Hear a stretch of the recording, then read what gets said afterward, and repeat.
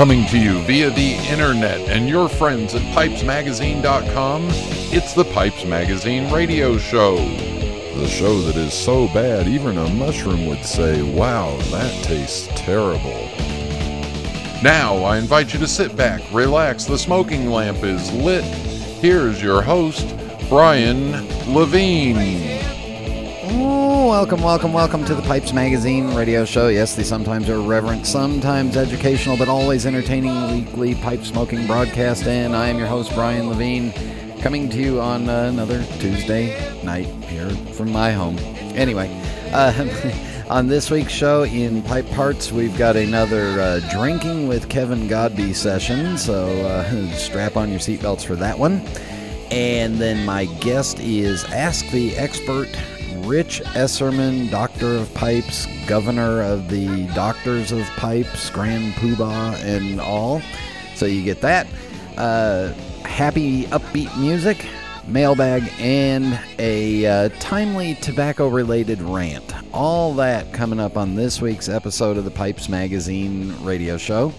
If you're following me on Facebook or Instagram, you will notice that I've been doing my t-shirt a day, every day. Sometimes a little late in the day, sometimes earlier in the day, just depends. But the t-shirt a day, and I'm actually wearing today's t-shirt right now. So you can go to Facebook and follow me there, or Instagram and follow me there, and you'll see the t-shirt that I'm wearing for the day. And so far, I think I've got another 86 to go.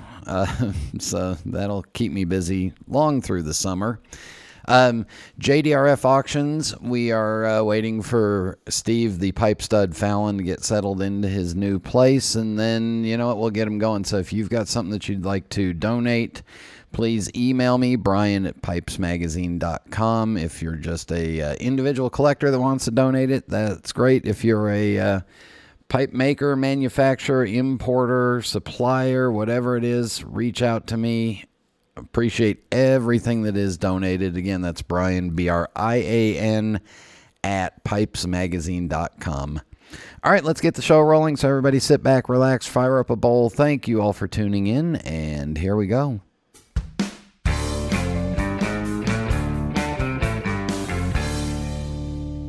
There's nothing quite like a good book, or my genuine Missouri Meerschaum corncob pipe, an American legend since 1869. It's the coolest, smoothest pipe I've ever owned. See for yourself at corncobpipe.com.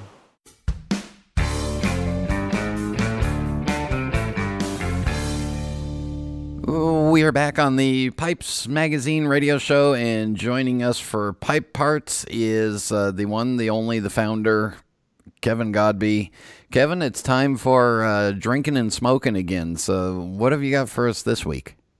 This week, we are looking at a light aromatic, and specifically, just to remind our listeners, last time we did my opinion, yours, and also Kyle Weiss, who is our tobacco reviewer. He writes monthly tobacco reviews. He has a background in cuisine. He used to be a professional chef, and he used to work at a tinderbox and would match up drinks and tobaccos for customers. So I wanted to get his take on it too. And he picked, I said go do a light aromatic, and he picked 1Q, which is not a bad choice. It's a very prevalent tobacco that a lot of people smoke. Yeah, kind of the industry standard of a light aromatic. Yeah, and he went with something kind of cool here. He did Guinness Stout, and I will read his email right now. 1Q as an aromatic is not really my thing. However, a new pipe smoker and beer drinker, apparently, that stopped in my tinderbox while I was employed there very much enjoyed it. A few of the proprietary aromatic blends at Tinderbox were comprised of 1Q. Yeah, like a lot of other places too. And he asked me to find him a beer that would go well with it. He didn't like things like Budweiser, good, and wasn't too keen on the hip microbrews of the area. I found out that he liked red ales, but they became bitter when he smoked. I happen to have a few cans of Guinness Stout in the back, so we did a little experimentation.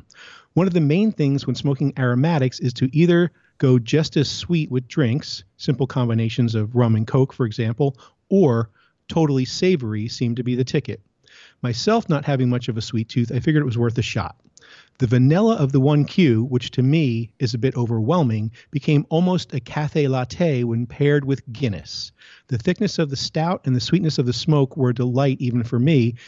And if you don't mind a cold stout beer, Guinness is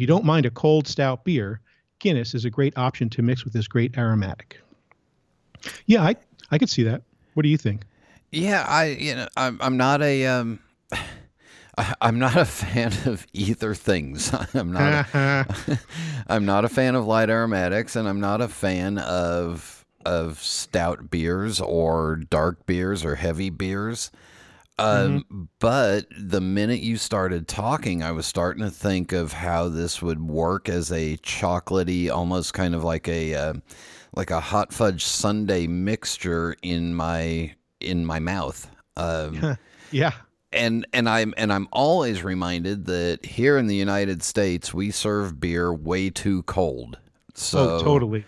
So make sure that when you're doing this with the Guinness, that the Guinness is 50 to 55 degrees at time of serving. Don't let it. If it gets too cold, it'll close down your taste buds and it won't mix well with the smoke. Yeah, actually, you just gave me an idea that if I have extra room, I actually have 3 wine refrigerators, and I'm surprised there's anything in them, but go ahead. Yeah. Yeah. Well, what happened? I used to have a really nice, huge one that was very expensive, and it broke. And what it would cost to fix it, I could replace it with 3 small ones instead. So that's what I did. And I was thinking what you were talking about on the beer, that's totally true. I mean, that came about because of like the cheap mass market beers like Budweiser we mentioned last time, and they want you to drink it as cold as possible because when you do that, you can't really taste it. Yeah. And that's why the good beers, you don't want to drink them too cold. And you just gave me the idea to maybe put some of those in my wine refrigerator instead of the regular refrigerator.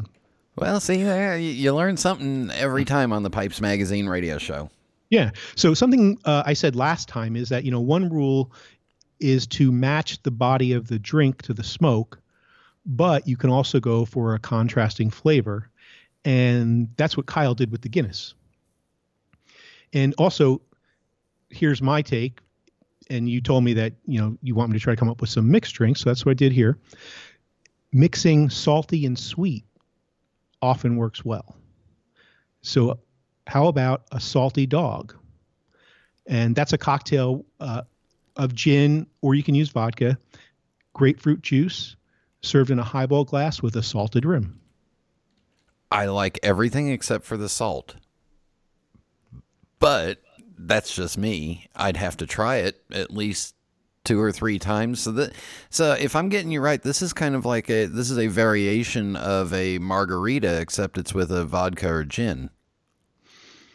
Yeah, and kind of. I guess you could put it in that category. Yeah, and maybe I thought of a margarita actually at first, but I thought it might be too overpowering for the 1Q. Yeah, well, and I like this because the only sweet stuff in the salty dog is the grapefruit juice, and it's not a real sweet. Grapefruit juice is a sugary citrus fruit, but it's more on the bitter side. Right, exactly. It has some bitterness there too. So that would work well because when I was trying to think of a light aromatic, I really kind of punted and was looking at just a real summertime crowd pleasing pipe smoking, tobacco along with a summertime easy to drink, just a traditional gin and tonic. Yeah, that crossed my mind as well. But again, I don't know anything that I'm really talking about because my idea of a light aromatic is a tobacco with a little bit of sweetener on it, and not the vanilla taste.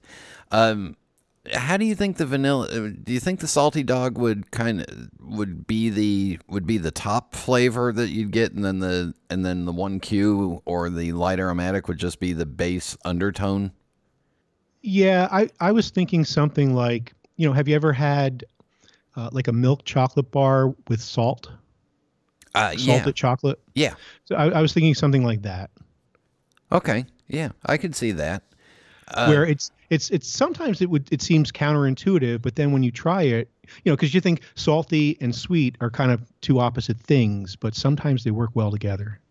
Oh no, and listen, sweet and sour chicken, sweet and sour pork, that all works good for me too. Now I have to have Chinese food. Probably wrong to record stuff like this in the middle of the day because now we're hungry and drunk. But again, and these are all opinions. I really do like the idea of pairing it with a Guinness Stout or maybe maybe a chocolate stout, beer. Something that is much more of a sipping and slow beer, and something that is served at the proper temperature, so that the pipe tobacco doesn't get buried by the cold beer. Yeah, I'm going to tell Kyle that too, not to have the beer too cold. There you go. All right. Sounds like he might have done that. I'm sure he knows that, but there you go. There's a pairing for a light aromatic for you, Kevin. Thank you very much. Cheers. We'll be back in just a minute. This is Internet Radio. Meet Aaron, one of the most important people at SmokingPipes.com. In our shipping department, he's one of the cogs in the highly efficient wheel, if you will, that's responsible for making sure your order goes out right every time. Ain't that right, Aaron? I don't know all about that cog and the wheel stuff, but I do know at SmokingPipes.com, I take my work very seriously. Pulling tins of tobacco, weighing bulk tobacco, triple checking orders, and getting them out the door. Since it's so easy to order from SmokingPipes.com, you're keeping Aaron pretty darn busy. Look at him go, go, go. In fact, it's been a challenge to get him to stop long enough to say hello. But Aaron doesn't mind. He loves his job at SmokingPipes.com. Why is that, Aaron? Because I don't just ship pipes, I smoke them. Gotta run. Just log on to SmokingPipes.com or call us at 1-888-366-0345. We are quality. We are experts. We are SmokingPipes.com. We are back on the Pipes Magazine radio show, and another Ask the Experts, or as I've called them, the Seven Samurai, or the Seven Experienced People.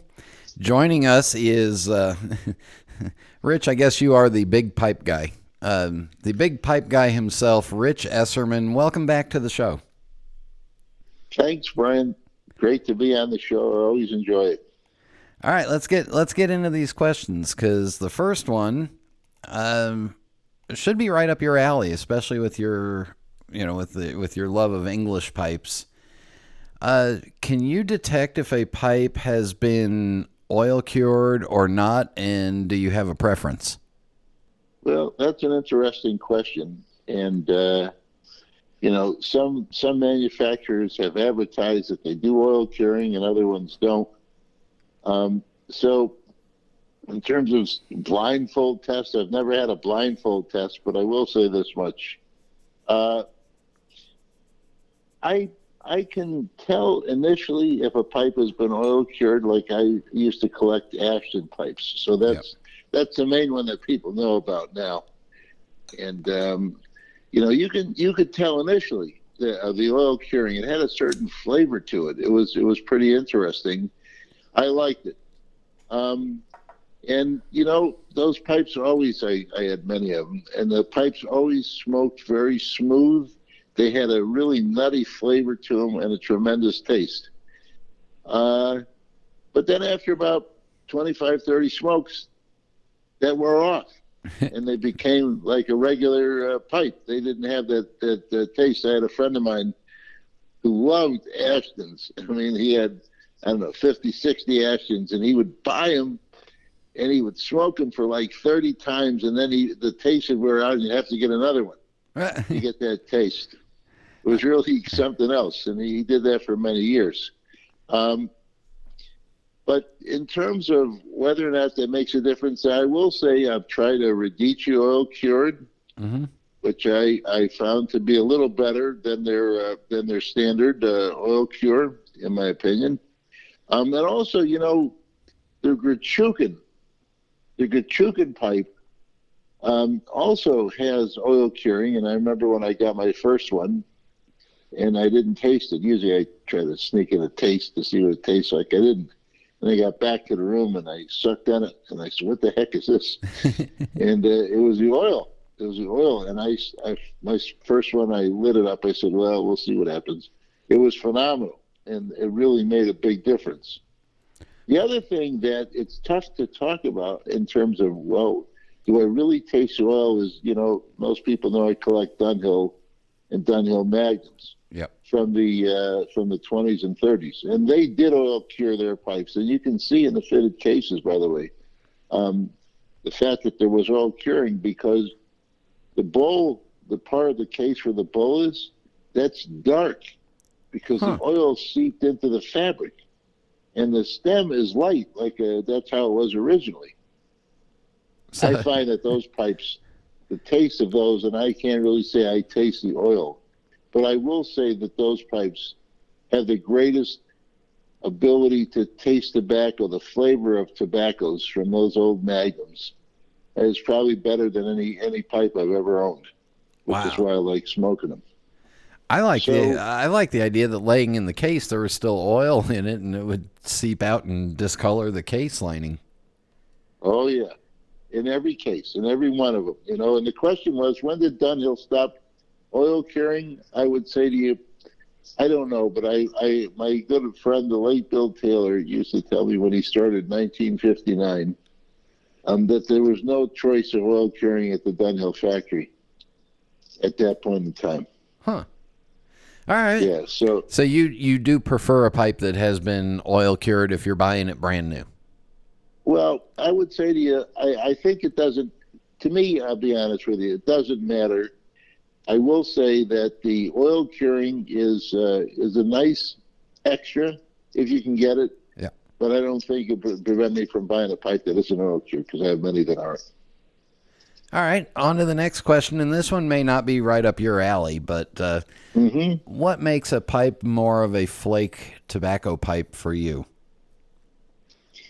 Well, to me, that's sort of a tougher question, mainly because I mix all my tobacco myself now. It's rare that I take something directly from a tin and just put it in my pipe. What I do is I mix up different blends. But I will say that, I don't use discrete tobaccos. I use discrete blends. So, for instance, I might mix Light Flake, Dunhill Light Flake, and Dunhill Nightcap, and then throw in some other moderate tobacco, a Balkan tobacco, mix it up. That's a simple one. And then put it in my pipe. But I will say this, in almost every blend that I use, I do use a flake tobacco. And I've tried flake tobaccos, obviously, to get the taste of it without mixing it, so I know what they taste like.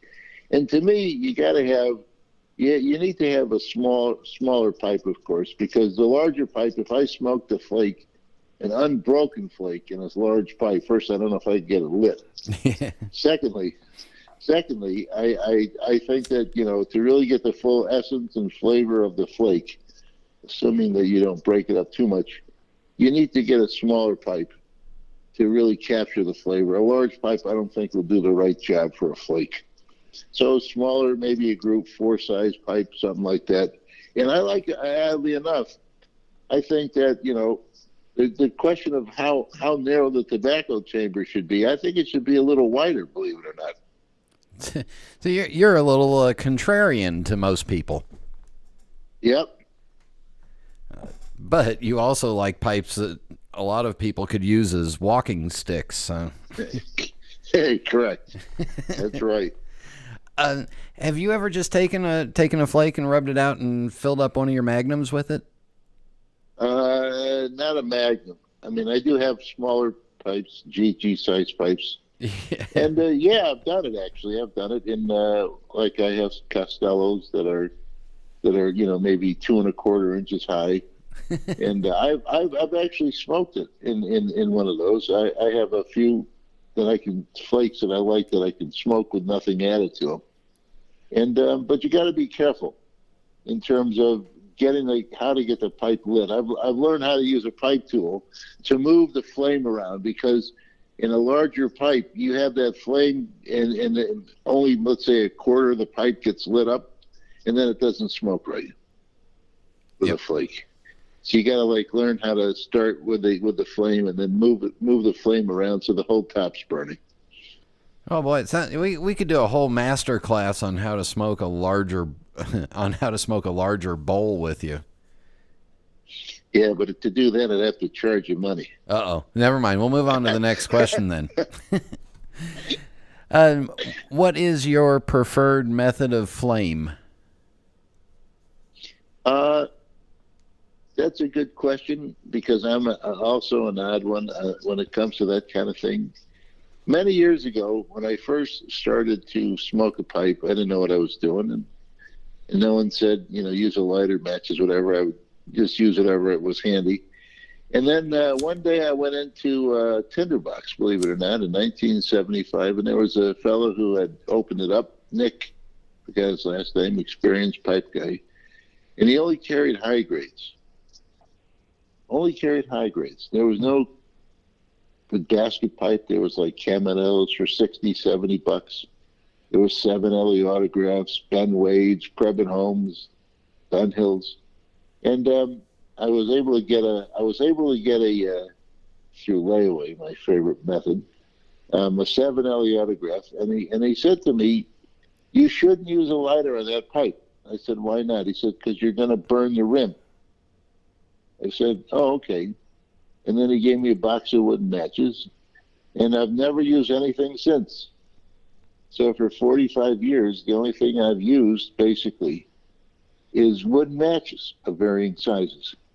Because I find I can control the flame better, I can point the flame better, and I can really get the thing going the way I want it to go. Versus a lighter, I've seen people, the blowtorch method is what I call it. Yeah. And you look at the top of their pipe, and oh my God, what do they do? But with a match, you can really aim. And again, I have long matches, cigar matches, and so on, where you can, if I have to go into the bowl a little bit and the way down, but that's what I really enjoy. I like using. I'm very comfortable with that. So you, in addition to mixing your own blends, you also have your own assortment of match lengths for different parts of the bowl. That's correct. That's right. So you're not smoking while you're taking a walk or driving a car. You're sitting down in a chair with all your stuff ready to go. Yeah, I mean, and that's an interesting point, because when I first graduated, I moved back home, and then I got my little apartment in a small town in upstate New York, near Binghamton, New York. And I used to go home for lunch just before I was married and everything, and I used to have small pipes. I loved Rhodesians and Bulldogs, and I would smoke a bowl during lunch and then go back to the office. It was 5 minutes away, and then at night I would smoke 2 smaller bowls, or large bowls, but small compared to what I do now. But then when I moved down to New Jersey, and I got married, there's no way that I could smoke during lunch. So I only smoked in the evening. So I began to really get into the really huge pipes, and you can't really walk with a pipe that's 3 inches high. It's difficult. Yeah. And so that's what I do every night. I try to go down to stairs and I smoke a very large bowl, and I have everything set up so that I can just do it without really any hassle. Rich, that's a perfect place for us to take a break. When we come back, we'll have more with expert and experienced pipe smoker Rich Esserman.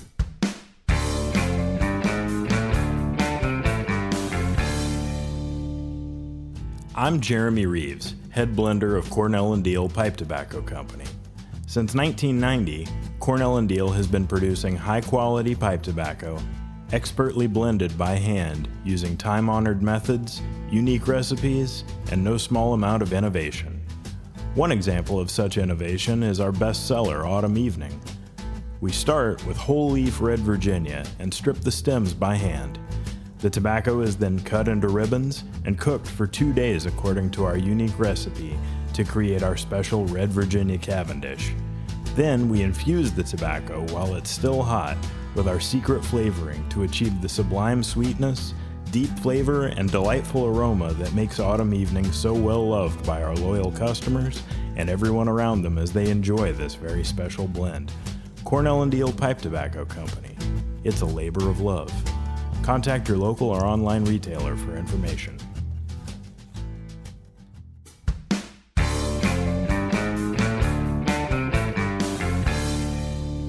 And we are back on the Pipes Magazine radio show, visiting with Rich Esserman and the Ask the Experts. The next question for you, are you ready?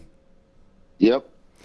Do you notice a cooler smoke with a pipe that has a longer shank like a Canadian, or I guess in your case, do you notice a cooler smoke between what we would consider a normal pipe and you consider one of your giants? Yeah, that's another good question. I just was talking to another fellow about this particular topic, about whether the longer shank actually cools the smoke down. And I have shanks that are like, the longest one I have is like 9 inches, one piece. And I have some other Ronaldos, that's a Don Carlos pipe. And then I have Ronaldos that are like almost 7 inches long with fairly tall bowls. And then I have a few other pieces. And then I have, of course, my giant magnums, which don't have the long shank per se, but are rather long in and of themselves. They might be 10 inches long, but they're standard shapes.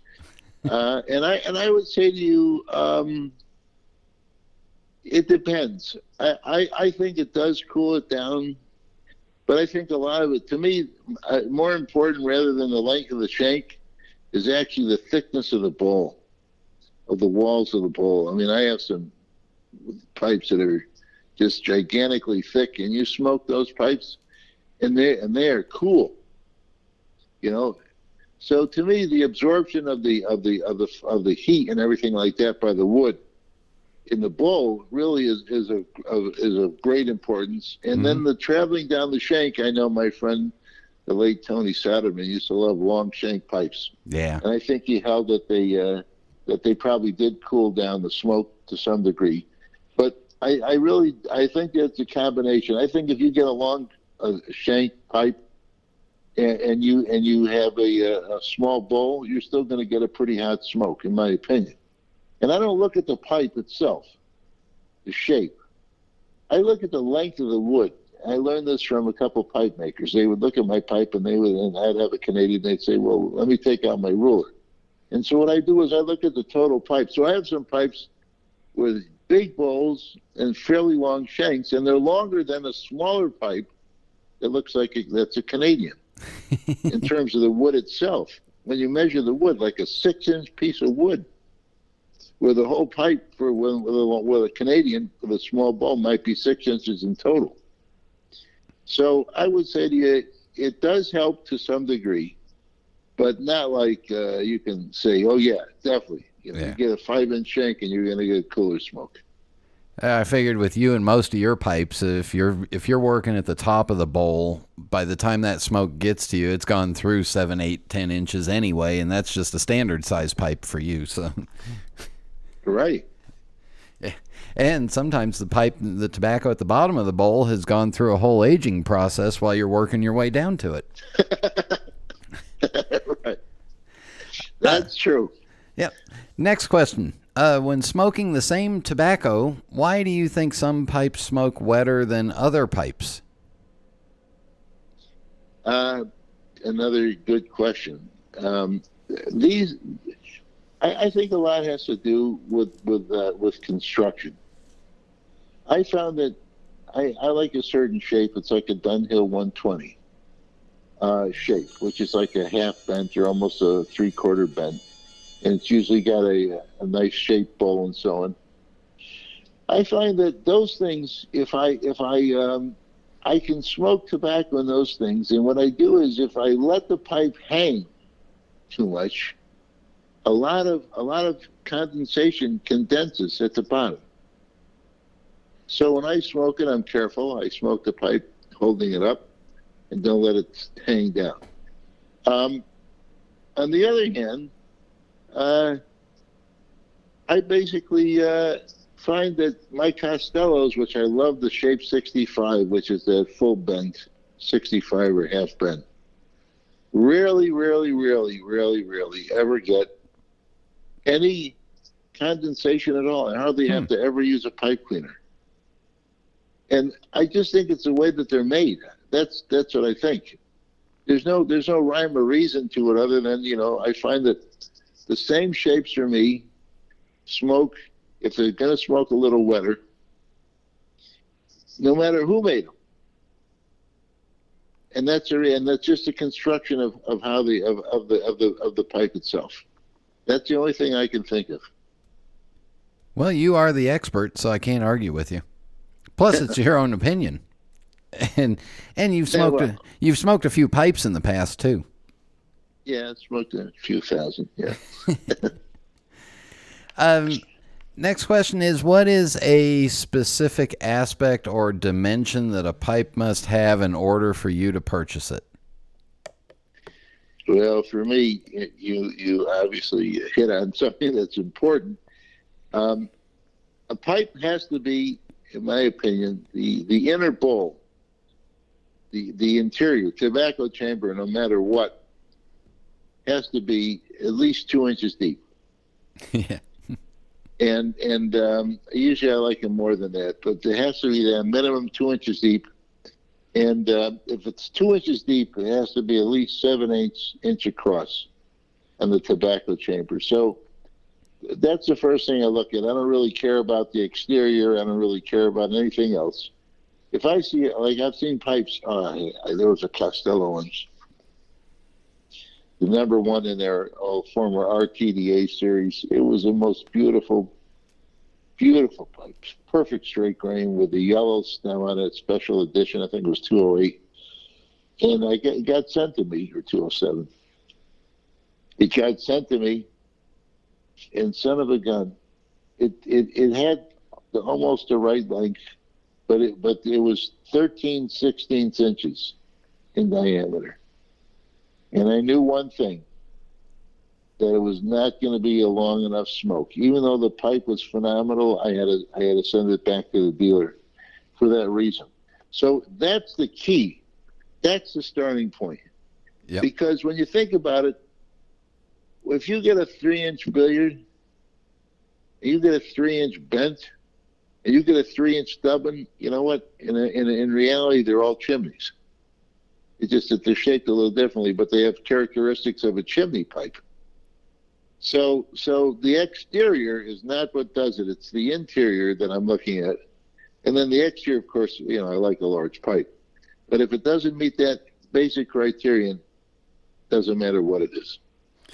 It's a 16th away, and that pipe went back. That's it. You'd be surprised. The difference between, I was talking to a dealer who I will not mention, who was also, he's a pipe smoker, likes pipes. Basically, he's discovering now that he likes I've been telling him to smoke a little bigger pipe because he's been complaining about it. And he did. He went to a pipe with 7/8. He says, what a difference between that. He can't believe it. He's been smoking the pipe for 40, 50 years. And so, to me, that 16th of an inch, even on larger pipes, if it's 13/16, I'll smoke them. I have pipes that are that. But they smoke differently. Isn't that strange? Yeah. No, it makes perfect sense to me because it's exactly what you found you like. Yeah. Does the length of the shank or the stem matter to you, or does it just have to be proportional to the bowl? I would say to you that, first of all, in terms of absolute length, it's rare, except maybe on a bent where it could be 5.75 inches. I will not get a pipe smaller than 6 inches long. In other words, 6 inches is the absolute minimum for a straight pipe. So I'm always looking at dimensions in inches. And I prefer, obviously, a pipe. If I get a pipe with a 3-inch bowl, I prefer it to be, let's say, 8 inches long. And I prefer, obviously, to have the shank not to be too short, although I have some nice Castells that have a briar extension to get that, and they look rather nice. But I prefer, like I say, more standard proportions. If it's a shorter shank and a longer stem, I'll live with it if it's a great bowl. So you're somewhat flexible, but again, you need those dimensions, otherwise the pipe just doesn't qualify for you. That's correct. That's why I have every dealer who knows me, and a lot of dealers know that they have to send dimensions. When they send me photos, it isn't good enough. I got to know the dimensions of the pipe. It could be really small, and then you blow it up on your screen, and it looks really big. You're right. Yeah. Do you prefer your pipes bowl coated or not? I think that this is it's a question that we have now, but it's a bogus question. I don't mean bogus because you asked it. I meant bogus because, this sort of started, this bowl coating stuff sort of started in the early 2000s. And whether bowls should be coated, not coated, Italian makers, some of them made bowls coated, don't. It's bogus because up until that time, let me put it this way. You bought a Dunhill, coated bowl. You bought a Sheraton, sometimes coated bowl, sometimes not. But Sheratons were not known to be great smoking pipes. You bought a Kamoy, coated bowl. You bought a GBD, coated bowl. And so on and so forth. All the great houses always had a coated bowl. And what I mean by coated bowl is now, there's a difference between coatings that the English used and coatings between what the Danish folks used. The early days, the bowl coating was basically stain and shellac combination. And it was a great taste on that first smoke, too. Oh, great taste, always, always. And then the Danish used other products to help the smoke along. But they also weren't really. They didn't impact the taste of the smoke, which is what I'm concerned about. There's some younger guys who use certain coatings and they make great pipes, and you can taste the coating. It impacts the flavor of the tobacco. It doesn't come through until you have to sort of wear the coat off. But almost everybody uses coating. I mean, Mike Butera, who's one of my favorite of all time pipe makers, J.T. Cook uses a bowl coating. Yeah.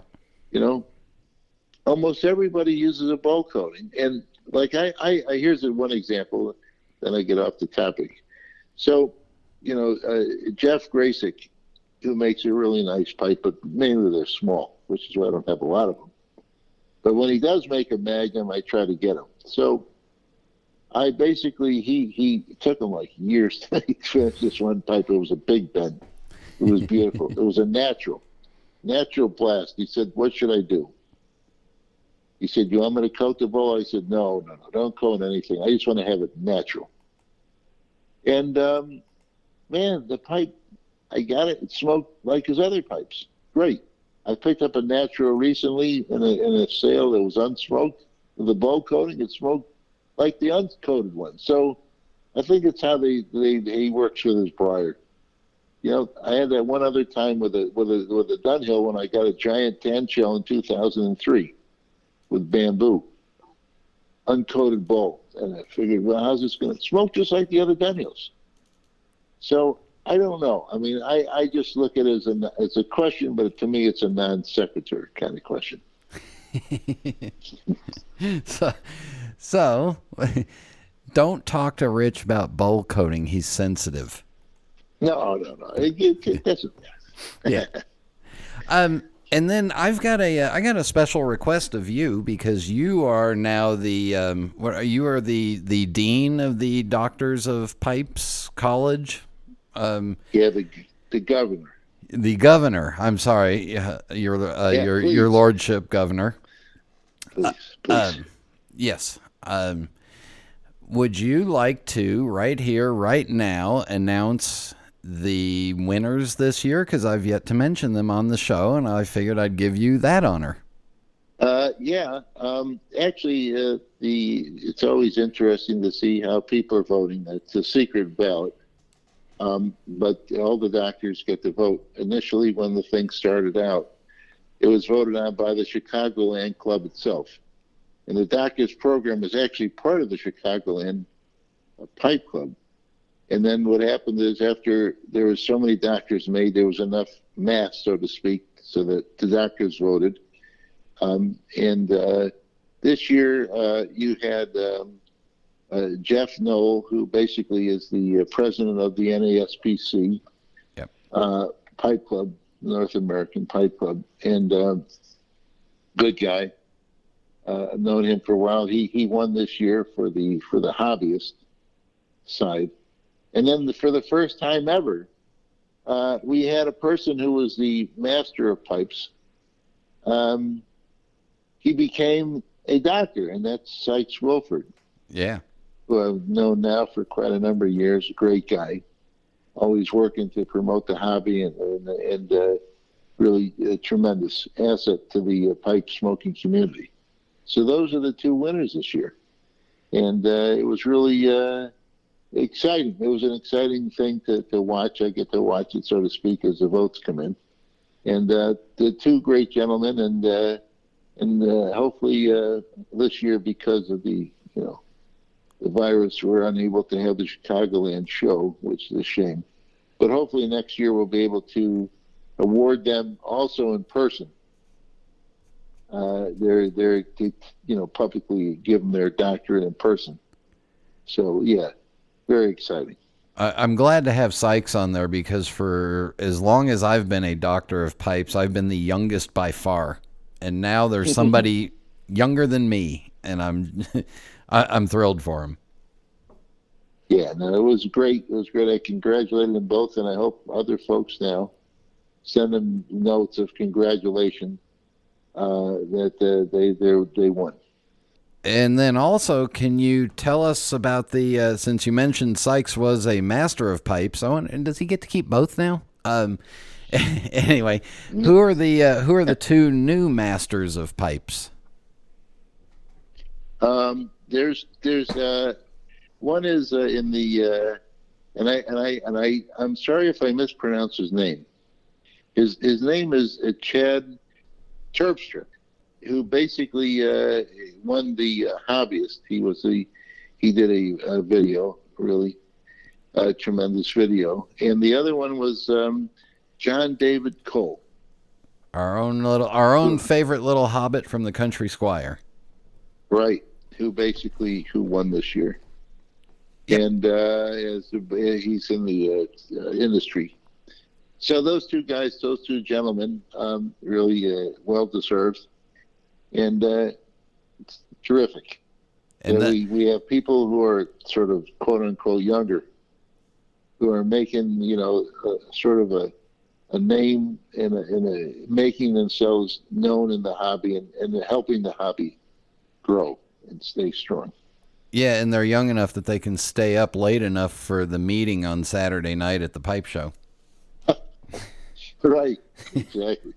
All right, finally, this is kind of really unfair, an unfair question to ask all of you experts, but is there one pipe that you owned and got rid of that you wished you could get back, or a pipe you saw for sale that you regret not buying? The answer always has to be yes and yes. Look, my philosophy is this. I had an old friend, Ned Lehman, who was a pipe collector, a great guy, who passed away now about 16 years ago. But he and I were great friends for 20-something years. And Ned said, you know what, can't look back. So, when you're in the hobby and you're doing stuff, most of the time, not all the time, but most of the time, you're in a situation where you got to make some quick decisions. And for instance, I've had situations in which someone has come up to me, a dealer, I said, look, I have a Dunhill Magnum for you. And I'd say, wow, that's great. And then how much? Well, it's this much, and we'll work it out and whatever it is. And so I do cash and trade or whatever. And then you say, oh, should I really give this one piece up? And you give it up. And you do it because it's by necessity. In other words, if I was worth $30-40 million, I wouldn't have any problem. I'd probably have 8,000 pipes, And the same thing with buying. There's a few pieces that the one brand that the maker I've never owned is a Lars pipe. Oh boy! I've had opportunities to buy. I mean, I've owned 16. I have Bo Nord pipes. I have Yes pipes, whatever. And I wanted to get one Lars because I just like the shapes. And I had an opportunity to get one, and the guy had a better opportunity to trade it up for a Bo Nord. I didn't get it. So the thing is, but I had an opportunity to buy a Sandblast, a big one, which is beautiful, big for him. And I hemmed and hawed, and then when I got around to contacting the dealer, it was sold. So there's always going to be, good things, bad things you're going to regret that you didn't do. You shouldn't have sold this. You shouldn't have traded that, or you could have bought this pipe. I mean, just recently, I was in a situation in which I had an opportunity to buy a couple different pieces, and I bought one, and there was another.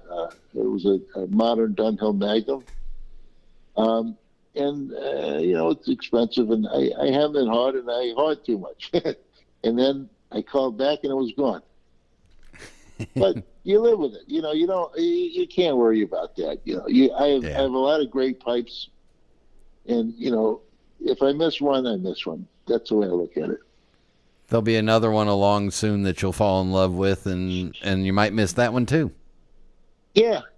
I mean, at this point in time, the thing is, I'm very fortunate because I have a lot of friends and looking out for me, and dealers who have looked out to make sure that I got an opportunity to buy certain pipes that I'm interested in. And those are the things that I don't think about the things I missed. I think about all the good stuff that I've been able to get, and all the friends who have said, hey, here's something you should look at, and whether I get it or not, just the thought that people are looking out for me really is tremendous. Well, Lord High Governor, Doctor of Pipes, Rich Esserman, thank you very much for coming on, and thanks for doing this. Yeah, my pleasure. I always enjoy talking to you about pipes. It's to me, it's something that I've always had a fascination with my whole life, probably always will. And we'll be back in just a minute.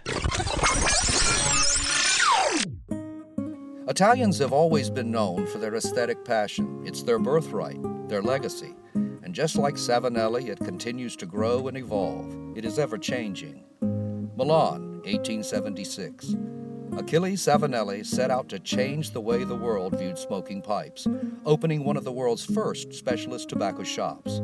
From one small storefront to a factory that delivered handmade pipes all over the world, the legacy he forged became one filled with success and prestige. Achilles' dream is carried on today by his family, who continues the Savinelli legacy. Each year, Savinelli debuts a series of new, forward-thinking designs comprised of quality-crafted pipes shaped from some of the best briar in the world. Behind every beautiful object, there's a story. Start your own chapter. Visit your local tobacconist or premium online dealer today. This is Internet Radio. And we are back, and I want to further reiterate congratulations to Sykes, Jeff, John, David, and Chad on their awards, and thanks to Rich for joining me. And Rich, thanks for governing the Doctors of Pipes. We're a wild crew. All right, for music, another happy, upbeat song that I just kind of like, and it's from the great British rock band Queen. Tonight I'm gonna have myself a real good time. I feel alive, and the world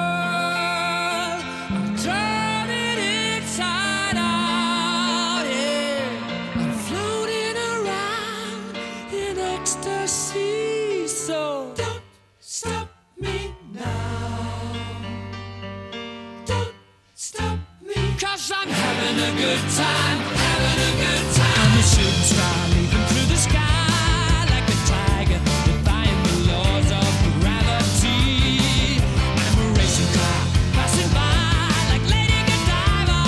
I'm gonna go, go, go. There's no stopping me.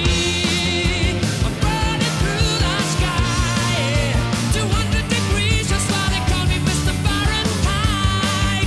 I'm traveling at the speed of light. I wanna make a supersonic man out of you. Don't stop me now. I'm having such a good time. I'm having a ball. Don't stop me now. If you wanna have a good time, just give me a call. Don't stop me now. I'm having a good time. Don't stop me now. Yes, I'm having a good time. I don't wanna stop at all. Yeah. I'm a rocket ship on my way to Mars on a collision course. I am a satellite.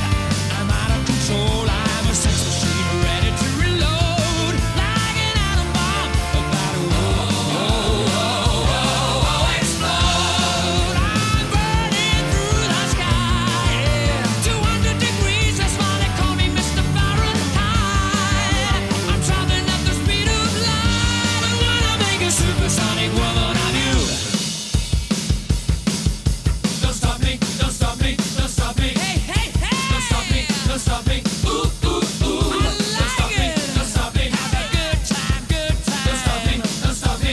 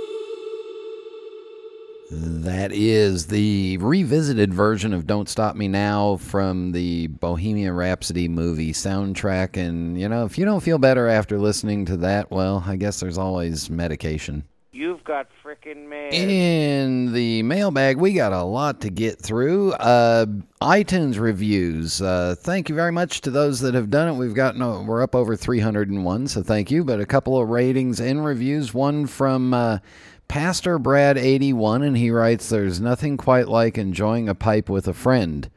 And then I lost where I was. There he is. That is what this is. The sweet enjoyment of sharing a pipe with those who love the hobby and are truly passionate about spreading great information about how to enjoy your pipe more.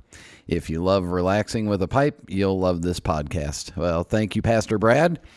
And we was here 1, 2, 3, 4, 5, 6, 7, 1, 0. Oh, actually, I think it's 1, 2, 3, 4, 5, 6, 7, 8, 9, 10. Said, should have wrote this earlier. Brian, I hope these reviews help you hit the 300 mark.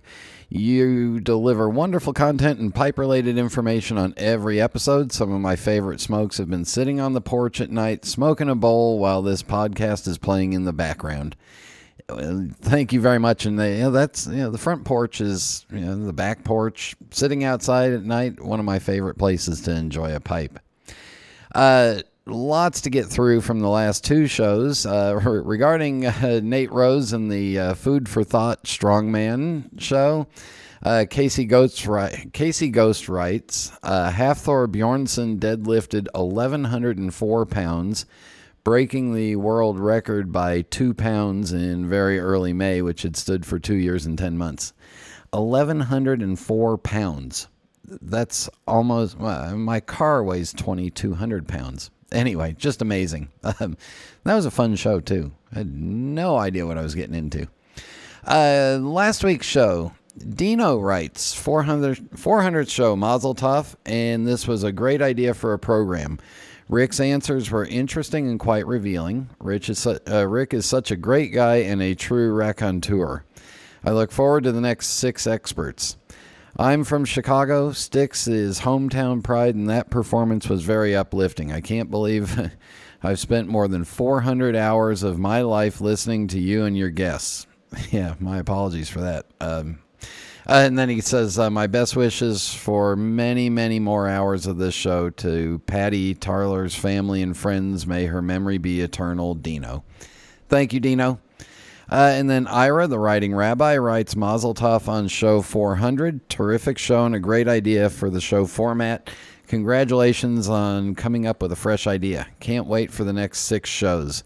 What else do you have up your sleeve? Rick was at his best, too. And then Ira says, forgot to mention about Patty Tarler's passing. I visited Craig and Patty back in their North Carolina days when we were blending the Hebraica series, still available. I often spoke with her on the phone also in those days. What a wonderful lady. The pipe world will greatly miss her. May her memory be a blessing. Amen. And then Casey Ghost says, this was simply the greatest of shows. I can't wait for the other 6 people to be on the show. Rick Newcomb, one of the giants of our hobby, was a real delight to have again on the show. While naturally not agreeing with everything Rick says, he is just a joy to listen to. The next 6 shows promise us some amazing interviews with great guests. Mazel Tov on your 400th show. Thank you.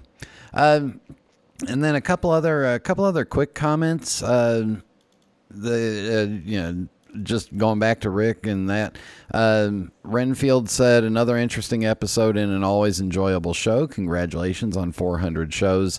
The show adds dimension and a community feel to our sometimes isolated hobby. Always a quality broadcast, and the amount of hard work and attention to detail shows. Thanks for everything you do for our hobby. And that's really cool to hear. I like the attention to detail because occasionally I miss the details. Also, so a lot of what is going to be said by these experts is obviously a lot of opinion. And here's George Debos, who has a well-founded opinion in handling many, many pipes and repairs, says this. Going to say something before an aggrieved veteran of the open airway war starts in.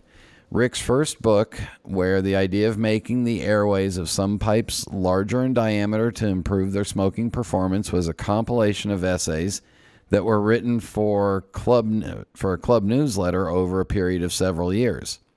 Because each essay was intended to be self-contained, whenever the airway question came up, he re-explained the concept as a courtesy to readers who might be unfamiliar with it. Also repeated was a clear caution that he was only writing about what he had found to be true, that pipe smoking was practiced with enough variation that the benefits he discovered might not apply to others. An unintended result of mentioning those possible benefits of a larger than customary airway repeatedly in the same book was that the qualifiers were forgotten and the repetition became the message. Human nature did the rest. Cries of, we've been doing it wrong all along, and bigger is better were soon heard everywhere. And the result of that was lots of kitchen table modifications by unpracticed hands, meaning many pipes were either destroyed entirely or their airways opened too far. Then came the backlash. It was easiest, of course, to blame it all on Rick. I was smoking and working on pipes long before all this happened, watched it unfold in real time, and had plenty of time to observe what came after. Trust me when I say you'd have to search a long time to find a pipe collector and smoker who has less inclined to tell people what to do and more eager to help others find enjoyment in the hobby than Rick. He's a true gentleman in every way. In hindsight, the entire drama could have been avoided by consolidating the first book's repeated mentions of airway opening, of course. A single chapter covering the subject would have sufficed, But who knew how many would run with the idea? No one could have guessed at the wild sales success of the book either. Anyway, there you go. Hopefully it's enough to preempt a fresh round of open the airway war here in these comments on this board. Rick deserves better than that, much better. George, thank you very much for writing that. I couldn't have said it better. That's Rick's personal opinion, and he'll tell you that right away. It's not for everybody. Trout Times writes, excellent show, great concept, 7 questions. I can't wait to hear Fred Hanna answer the questions. You might have to wait a little bit. And then Casey Ghost said again, this was the quintessential show of shows. Rick has very strongly held beliefs that he does not force upon people. He's a true gentleman and a pleasure to be around. And then finally, Java, going back to the last 2 shows, says, Java 3 said, I enjoyed the last 2 podcasts immensely, and I want to congratulate both you, Brian, and Kevin on sticking with it for 400 shows. I'm sure you guys are both shoo-ins for the Pipe and Tobacco Podcast Hall of Fame. You both may have to vote. I stand beside you also with your rave regarding those virtual Pipe Club meetings, presentations, BRTV, and all kinds of programming. I tip my hat to those that work hard behind the scenes, especially with their free time to organize and set them up for us all to partake. They are the literally just what the doctor ordered in times like these, and the logistics make them so very favorable to attend. So there you go. All right, remember, comments, questions, email me, brian@pipesmagazine.com. Travel-related stuff, brian.levine@mei-travel.com. And rant time is next.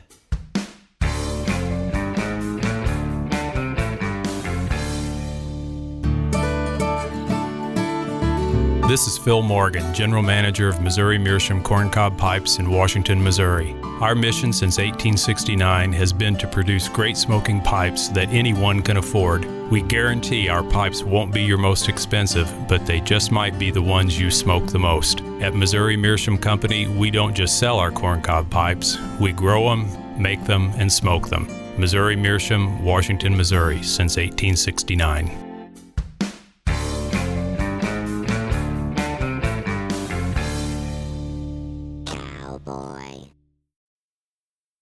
Cowboy.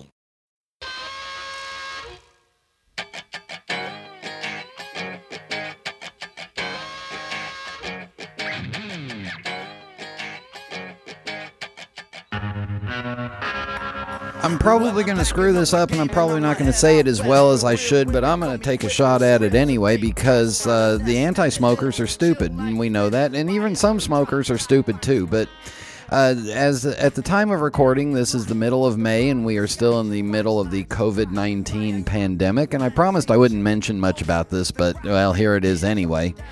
There is an article that we're going to put a link to in the show notes or down on the show page here on from Reason Foundation that says, scientists studying nicotine's potential to treat COVID-19. Now, in the article, and this is where I'm not going to say it as smart as I should because I'm not a biologist, doctor, whatever, is that nicotine blocks the receptors that react to COVID-19, and in one situation it showed where 25% of the population of an area were smokers, but smokers were only showing as 5% of the patients being treated. So now there are plans, there are tests out there in scientific things looking to see what nicotine does and how it helps, and could it be a treatment for somebody who is positively diagnosed. Well, then you get all the anti-namby-pamby whamby woohoos climbing on board, including our own Centers for Disease Control, the National Institute of Health, the Surgeon General, and of course the Stop Smoking organizations and the children, the Campaign for Tobacco-Free Kids, saying that nicotine's going to give everybody lung cancer and blah, blah, blah, blah, blah. Well, here's the stupid part, all right? You don't get lung cancer from nicotine. Nicotine comes in through the mouth. It comes in through the lungs. You can snort it. It'll come in through the nose. It'll come in all kinds of different ways. So let's let scientists test and see what they can find out. And those anti-smokers out there, or anybody who's anti-inhaling, well, guess what? You're still getting nicotine if you're using tobacco products. So know what you're doing, learn about it, and if there's a way that nicotine can help with what's going on here, I'm all for it. And maybe that's one of the reasons why I survived, going on a cruise and going through airports and all that stuff, and even being in Las Vegas. You never know. All right. Hope you enjoyed part 2 of the 7 experts. Part 3 next week. Comments or questions, email me, Brian at PipesMagazine.com, or post them on the Pipes Magazine radio show page. JDRF auction donations, please let me know. Thank you to Kevin for doing some drink research for me. Thank you to Rich Esserman. Thank you all for tuning in, and until next time. Until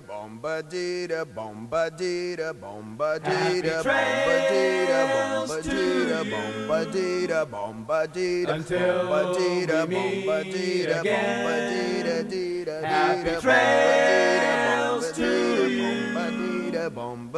Keep smiling until then. Who cares about the clouds when we're together?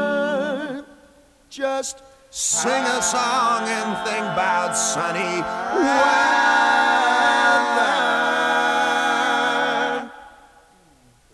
Happy trails to you till we meet again.